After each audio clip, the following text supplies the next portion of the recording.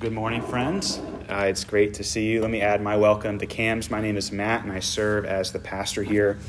Over the last several weeks, we've been looking at the life of Daniel and have been trying to glean insights from his life about what it looks like to follow the biblical God in the city. The passage that we've come to today, we could say, is probably one of the most well-known stories in the Old Testament, perhaps in the entire Bible. If you're here this morning and you wouldn't consider yourself to be a Christian or a follower of Jesus, odds are you may have heard the story of Daniel and the lion's den.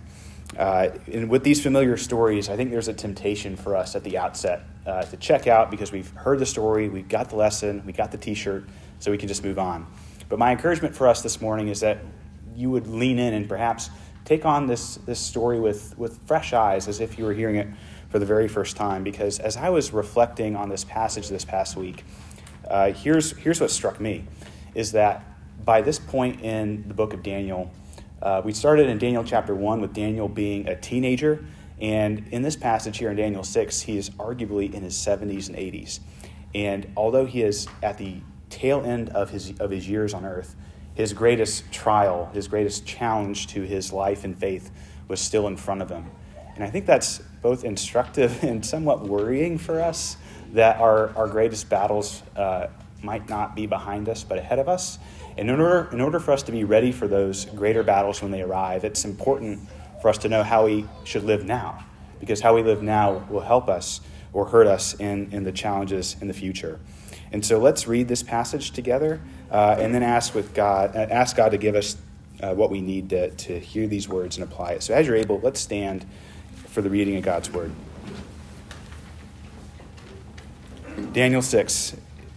It pleased Darius to set over the kingdom 120 satraps to be throughout the whole kingdom, and over them 3 high officials, of whom Daniel was one, to whom these satraps should give account, so that the king might suffer no loss. Then this Daniel became distinguished above all the other high officials and satraps, because an excellent spirit was in him, and the king planned to set him over the whole kingdom. Then the high officials and the satraps sought to find a ground for complaint against Daniel with regard to the kingdom, but they could find no ground for complaint or any fault, because he was faithful, and no error or fault was found in him. Then these men said, "We shall not find any ground for complaint against Daniel, unless we find it in connection with the law of his God." Then these high officials and satraps came by agreement to the king and said to him, "O King Darius, live forever.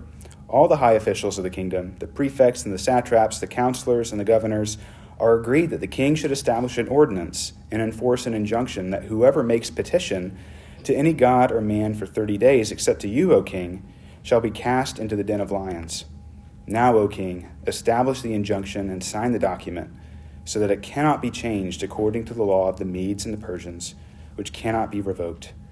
Therefore, King Darius signed the document and injunction. When Daniel saw that the document had been signed, he went to his house, where he had windows in his upper chamber open toward Jerusalem. He got down on his knees 3 times a day and prayed and gave thanks before his God, as he had done previously. Then the king commanded, and Daniel was brought and cast into the den of lions. The king declared to Daniel, "May your God, whom you serve continually, deliver you." And a stone was brought and laid on the mouth of the den, and the king sealed it with his own signet and with the signet of his lords, that nothing might be changed concerning Daniel. Then the king went to his palace and spent the night fasting. No diversions were brought to him, and sleep fled from him. Then, at break of day, the king arose and went in haste to the den of lions. As he came near to the den where Daniel was, he cried out in a tone of anguish. The king declared to Daniel, "O Daniel, servant of the living God, has your God, whom you serve continually, been able to deliver you from the lions?" Then Daniel said to the king, "O king, live forever. My God sent his angel and shut the lions' mouths, and they have not harmed me, because I was found blameless before him. And also before you, O king, I have done no harm." Then the king was exceedingly glad, and commanded that Daniel be taken up out of the den.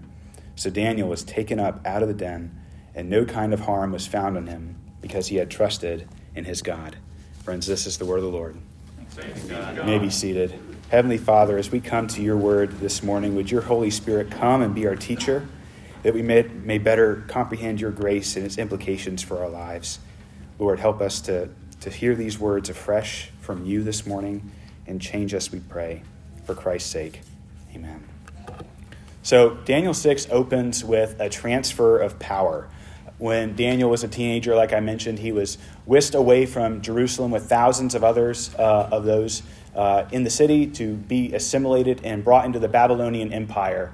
And last week we read about the collapse of the Babylonian kingdom with Belshazzar and the writing on the wall. And now, instead of the Babylonian kingdom in place, you have this new empire led by the Medes and the Persians, by this guy named King Darius, also known as Cyrus, which has his mentions throughout the Old Testament.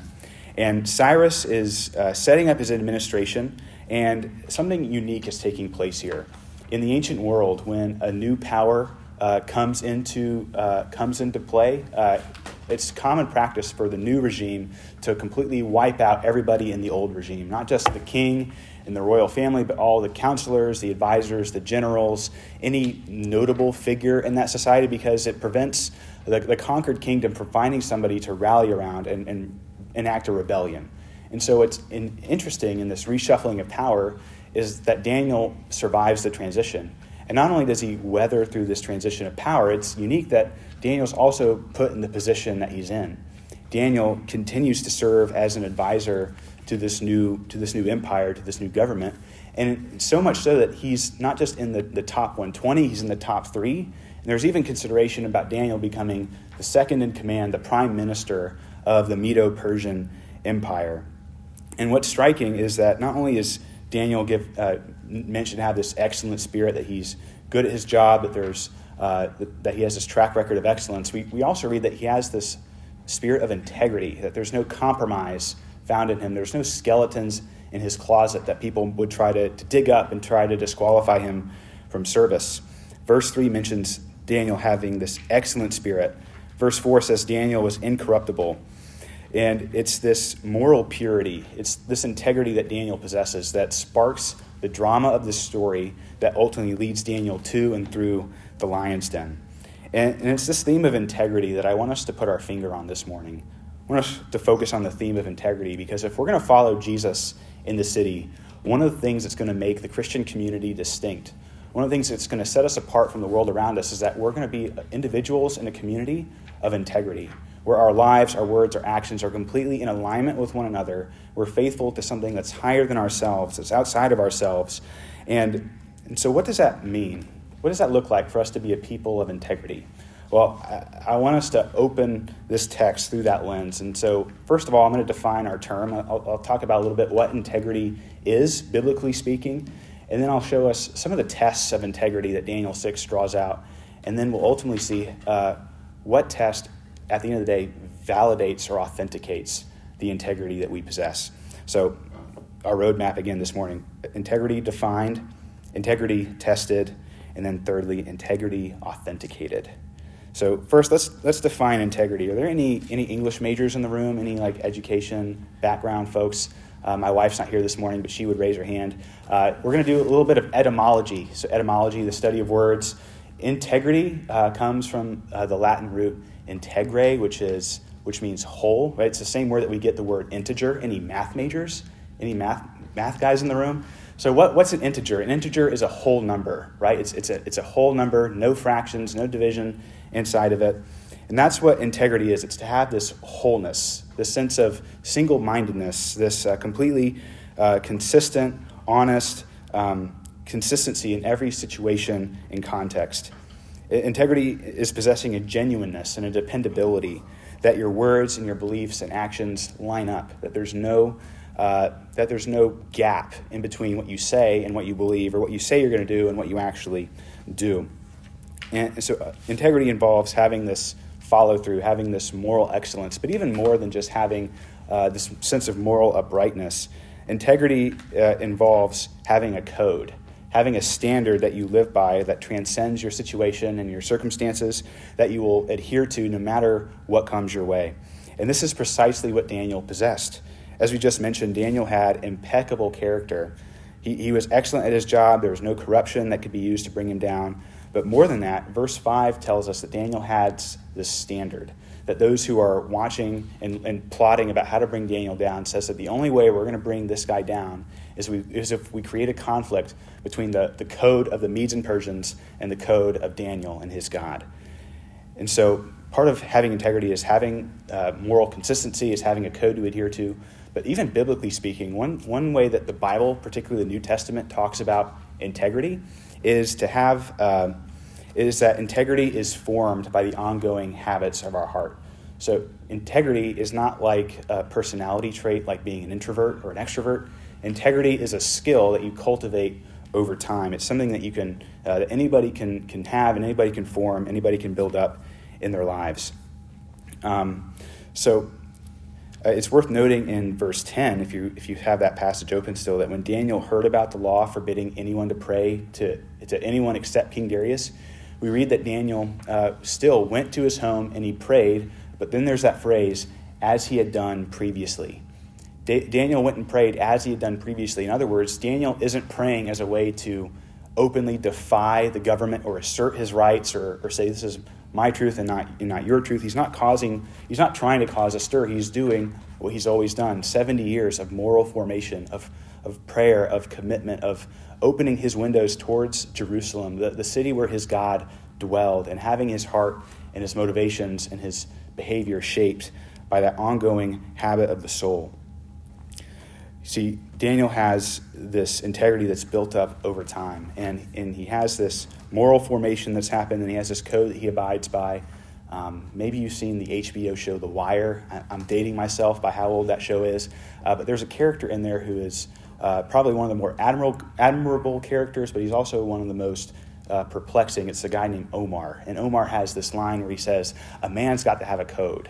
A man has to have a code. We all have to have a way of comporting ourselves, of working our way through the world, because it's our code that ultimately determines our outcomes, or the kind of people that we become. And so this isn't the main thrust of the sermon, but there was a challenge that I think was presented to me in this text as we were looking through it, that if our integrity is formed by the ongoing habits of our heart, if our integrity is developed through a muscle memory of the soul, you could say, then the question for us is, what are you paying attention to? What are the forces or the narratives or the stories that you're allowing to shape your heart, to shape your mind, your ambitions, your emotions, the way that you behave yourself in the world? What are the things that you're being discipled by, or what are the ways that you're being formed by in the world? And what I want to contend is that if we're not conscious of the ways that we're being shaped by our world or by our culture, that if we're not being intentional ourselves about bringing ourselves in front of the things that would form us into the people that God would have us be, we are going to be formed by something else. And we're going to become this, what the New Testament letter of James calls an unstable person, somebody who's double-minded in all their ways. That if having integrity is being single-minded, not having integrity means that you're a double-minded person. You're this way with one group of people, you're another way with another. You're one person in one situation, and you're completely different in another situation. That you're constantly tossed by the waves of the sea, and you're a person who is weightless and without substance. And so, do you pay attention to the things that you pay attention to? Are you cognizant? Are you conscious of the things that are in our world, that are on your news feeds, that are on your phone, that are shaping you into the kind of person that you want to be, or are you becoming somebody that you never intended to become? And so, I would encourage you to look at those narratives, because if you're not conscious of it, you're being shaped by the culture, and the narratives of our culture are entirely inconsistent with one another. There's a lot of ways where this is true, but consider a couple of these. So at the same time, our culture tells you to be selfless, to look out for other people, to speak up for those who have no voice. And at the same time, your culture tells you to be entirely selfish, to you do you, to you assert your identity, for you to take what's yours, to look out for number one. So which one is it? Do I look out for others, or do I look out for myself? And if you're not conscious of, if you don't have a code that helps you decipher between these two things, you're going to be an inconsistent person. Or, for instance, our culture also says you should be whoever you want to be. You should create yourself, forge your own identity, and present that thing to the world. Don't play by the rules. Be yourself. And at the same time, the market says, play by the rules, compete. If you want to advance in the world, you have to do what everybody else is doing. You have to be productive. And so which one is true? Do I break all the rules to be myself, or do I play by the rules and achieve some of the rewards that's held out there for people who play by the rules? See, the stories of our culture are completely at odds with each other, and if you don't have a code to live by that exists outside of culture, that exists outside the narratives of our world, you're going to become a double-minded person, unstable in all your ways, as the letter of James says it. So if that's integrity defined, what are the ways that we know we have integrity? How is our integrity tested? Well, James 1 is helpful again. James 1:8 talks about being that double-minded person who's unstable in all their ways. A little bit earlier in James chapter 1, James says that it's through trials, it's through testing that our integrity comes to the surface, that what's inside becomes manifest on the outside and shows us the kind of person that we really are. And integrity reveals our character, and it reveals our code, and then whether the code that we live by is worthy enough or durable enough for us to base our lives on. And so Daniel's integrity, Daniel's code, is tested in this passage, and there's a lot of different ways that I could point to, but here's at least 3 ways that Daniel's integrity is tested in this passage, as well as the integrity and the code of everybody else in the story. We see how Daniel's character and integrity match up against everyone else's. So the first test we could say in this that there is in the story is the test of power. Power is one of the tests on our integrity. Your relationship to power reveals your code and what you're living for. In verse 2, Daniel and the other prefects and satraps are chosen because they were supposed to be people who were to look after the king's affairs so that the king might not suffer loss. And in fact, this is one of the visions of what true government, healthy government ought to do. People who are in their position to wield their power in the service of others so that not only the governor or the king might not suffer loss, so that the citizens might flourish and not suffer loss either. And we see Daniel using his power in that way, but we see the others using their power differently. Rather than viewing their position as a service for the king and the public, these jealous satraps and officials misuse their power. Instead of writing just legislation, they write an unjust law to get an innocent man killed. And not just Daniel, but who knows however many people were affected by this unjust law. You see, the way that you use your power when it's available to you is a test of your integrity. Are you using it to serve those around you, to lay your power down for the flourishing of others? Or are you using your power for some other end, to prop yourself up, to make yourself look good, to throw others to the lions so that you could get ahead? See, how we wield our power reveals the code and the kind of person that you are. So there's not only the test of power, but this story also shows us what I could call the test of convenience. So there's the test of power, then there's the test of convenience. The jealous leaders trapped King Darius into making this unjust law. And think how easy it could have been for Daniel to save his own skin. I know there's a couple of folks in law school in our congregation. There's some lawyers in our church, and it's easy to look at the letter of this law and to know exactly how to skirt around it and say you've done nothing wrong. And the technical solution for this kind of unjust law, that if the law says that for the next 30 days you can't pray to anybody but Darius, well, an easy way to keep this law and for Daniel to maintain his position and not be compromised is simply to not pray, right? If I only have to not pray for 30 days, then I can just not pray and I can prove those people wrong. I can still save my skin and keep my position. But what's interesting is that Daniel decided to pray anyway, just as he had before. Now, why would Daniel do this? Why just take a month? Why go ahead and commit himself to the lions rather than just taking a month off of prayer? You see, I think what we see here is that Daniel's code superseded the code of Darius. The code of following his God took precedence over the code of following any other code. And in Daniel's mind, it was a greater transgression. It was a greater sin to not pray, or it was a greater sin not to pray than just to not pray. And so Daniel decided that faithfulness, that obedience to his God was more important than obeying any other earthly law. The words of the great theologian Albus Dumbledore pop around in my mind right now, where he says, at one point, all of us have to choose between what is easy and what is right. And it's in those moments that our integrity is revealed, that the kind of character we've developed in our life is exposed. And when those moments of exposure come, you find out whether you're the person who's done the right thing or the easy thing. And in our culture, even living life in the city, we're confronted time and again with the test of convenience, to take shortcuts in our work, to choose to be hypocritical in our relationships rather than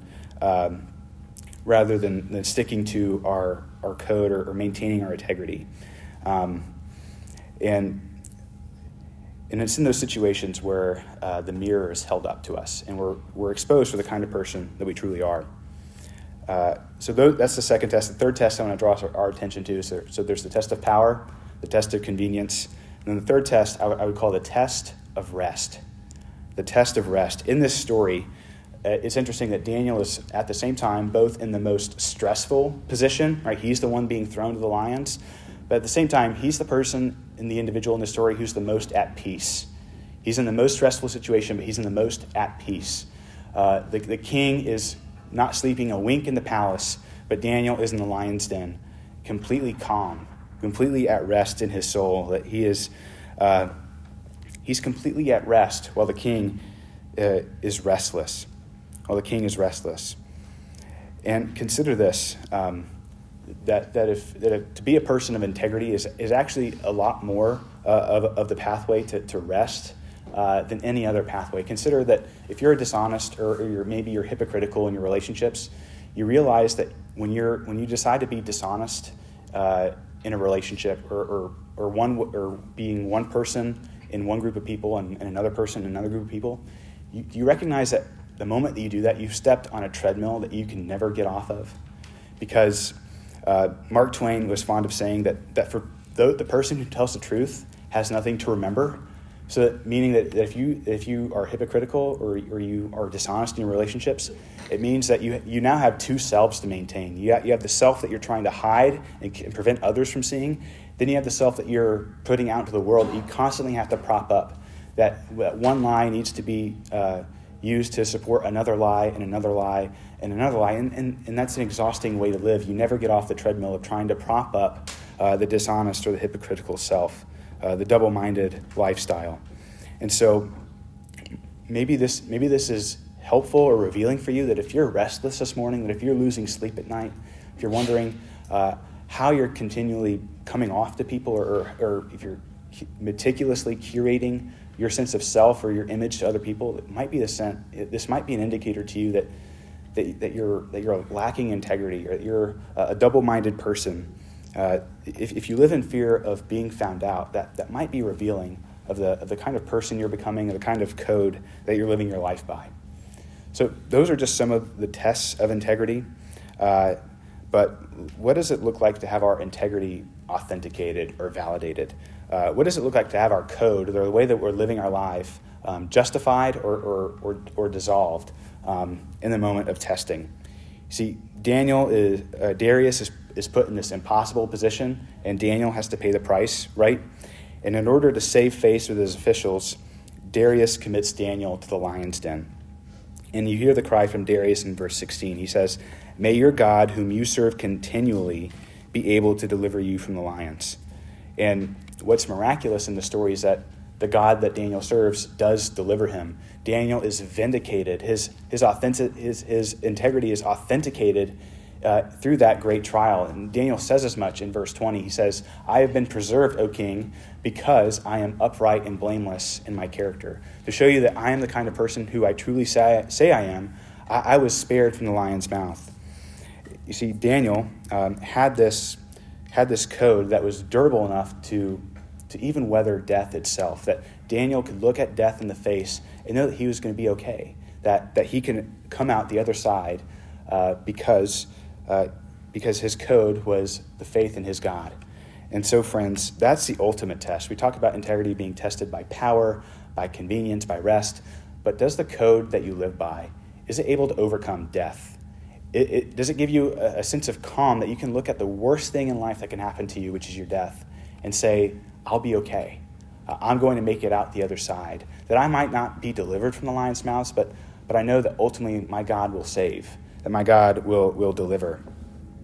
And the temptation for us at this point is to simply stop the story right there, to take the moral and run. In fact, if you grew up in the church, you've often heard this story told that Daniel is our example, that we should dare to be a Daniel, that we should be brave, that we should show the same integrity that Daniel showed, and that if you do that, God will take care of you, right? God will stop the lions from happening, from tearing you up in your life.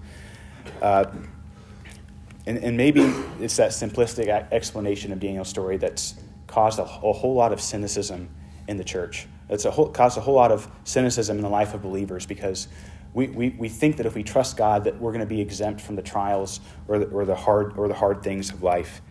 And if that's the explanation that you've brought in with this story of Daniel, that if you're just like Daniel, you'll be okay.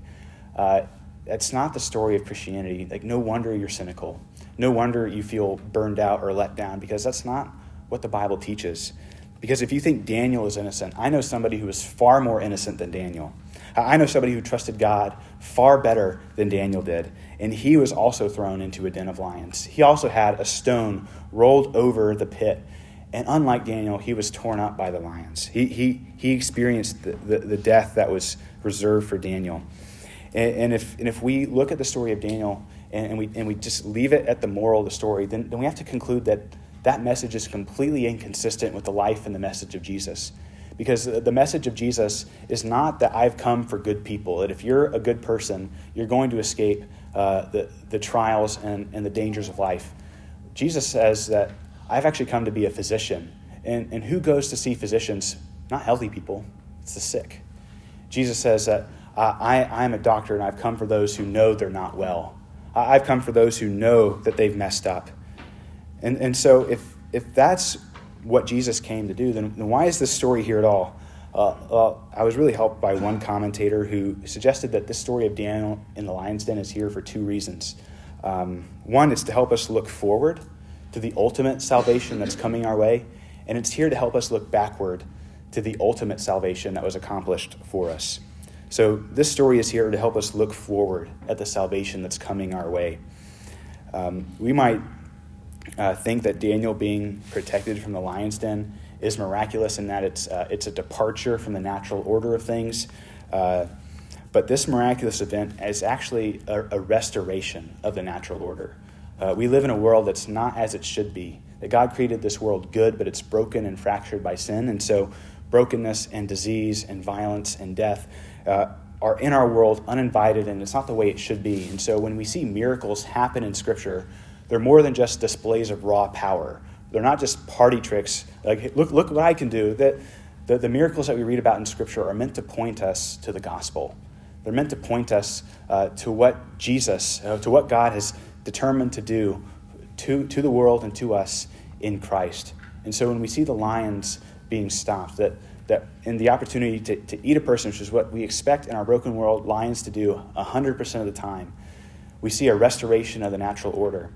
In the book of Isaiah, chapter 11, we read this radical vision of the future, where we read that the wolf lies down with the lamb, that the lion lies down with the calf, that little children can put their arms into the adder's or the viper's nest and play with the snake as if it was just any other toy.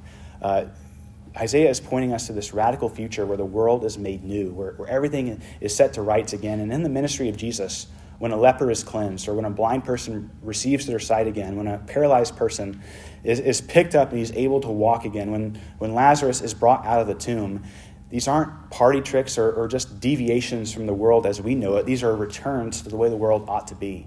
And so we see a story like this in Daniel chapter 6, and we know that history itself is on a trajectory towards new creation, that we are headed towards a time when the lion will lie down with the lamb, where we will walk around creatures we're afraid of poisoning, of death, of being mauled and mutilated, and we will enjoy these good things that God had created.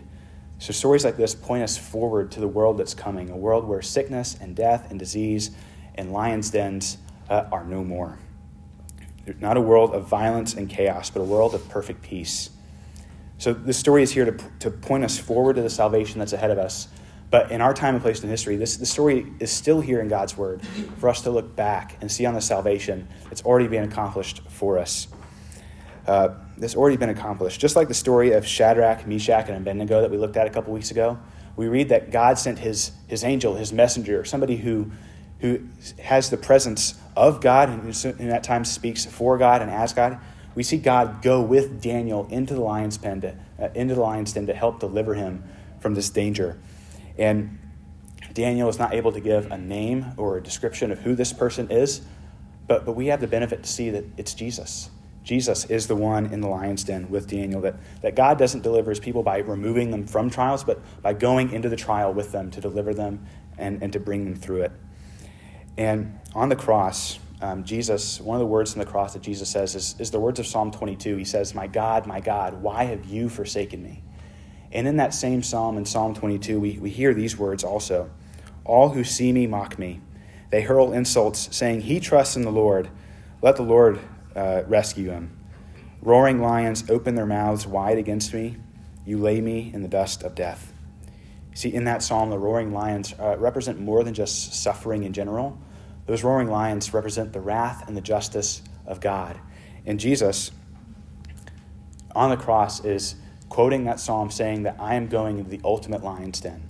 I am going into the mouths of all of God's wrath and punishment against sin, and I'm going to be torn apart by the lions so that when you go into the lion's dens of your lives, you can emerge untouched and unharmed through them because I've gone into the ultimate lion's den for you. You see, Jesus, like Daniel, was thrown into the pit. He was the victim of an unjust law, of the justice system worked against him, and he was thrown into the pit. A stone was rolled over his grave, but just like Daniel, he emerges on the other side alive. Jesus emerged victorious in having his perfect life, having his code, having his trust in his Father perfectly authenticated and validated, so that showing us once and for all that this is the kind of God that we can build our lives on. This is the kind of code that we can put our trust in, because this is the only kind of God that can deliver us from death. That we can handle our sickness, our losses, our loneliness, because we know that there's no sickness that Christ won't ultimately heal, no loss that won't be restored 100-fold in the new creation, and we'll never be alone because Christ was thrown out by God so that we would never be thrown out ourselves. And C.S. Lewis, one place, says very happily that you'll never be able to tame the lions in your life unless you let God be the untamed lion in your life. Meaning that unless you fear God and unless you know what he has done, unless you're in awe about what Christ has done for you, you're going to be afraid of a lot of other things in this world. But if you're in awe about what Jesus has done for you, then you'll walk into every other lion's den in your life and say, this is a small thing because of what Jesus Christ has done for me. And when that kind of God, that kind of faith becomes the code that you live by, the thing that you adhere your life to, you can live with such confidence and humility, and you can have a kind of integrity that's countercultural to the world around you. The way that this story ends is with Darius in awe of the God of Daniel. That if God is able to bring Daniel through this kind of trial, then he's the God who's worthy of our worship. He's the God that's worthy of our lives. And when people look at the integrity that we possess, as we seek to be a people in this city for urban Madison who live lives of integrity, who don't take shortcuts, who commits to being single-minded in our words, our actions, our deeds, as we look to Jesus, the one who's gone into the ultimate lion's den for us so that we can walk into the lion's dens of our pain and suffering, in the lion's dens of those around us, the places that are broken and flawed in our city. People will see our integrity. They'll see our good works, Jesus says, and glorify our Father in heaven. That's the way it should be. That's the way that we were designed to live. Darius couldn't help but praise Daniel's God. When others see our integrity, they can't help but do the same. Let's pray. Heavenly Father, we thank you that you are a God who has gone into the lion's den for us, the ultimate lion's den of judgment, of wrath against sin, so that we would never be devoured by our own sin. Lord, that you became sin for us so that in Jesus we could become the righteousness of God. Forgive us, Lord, for the places in our lives where we've exchanged our integrity for something else, for the approval of people, for the desire to be liked, for advancement, and whatever that might look like. And God, help us to become those single-minded people, grounded in the gospel, indebted to grace in every moment of our lives, that we may live lives of integrity that speak a word of challenge and a word of hope and comfort to those around us. We ask all this in Jesus' name. Amen.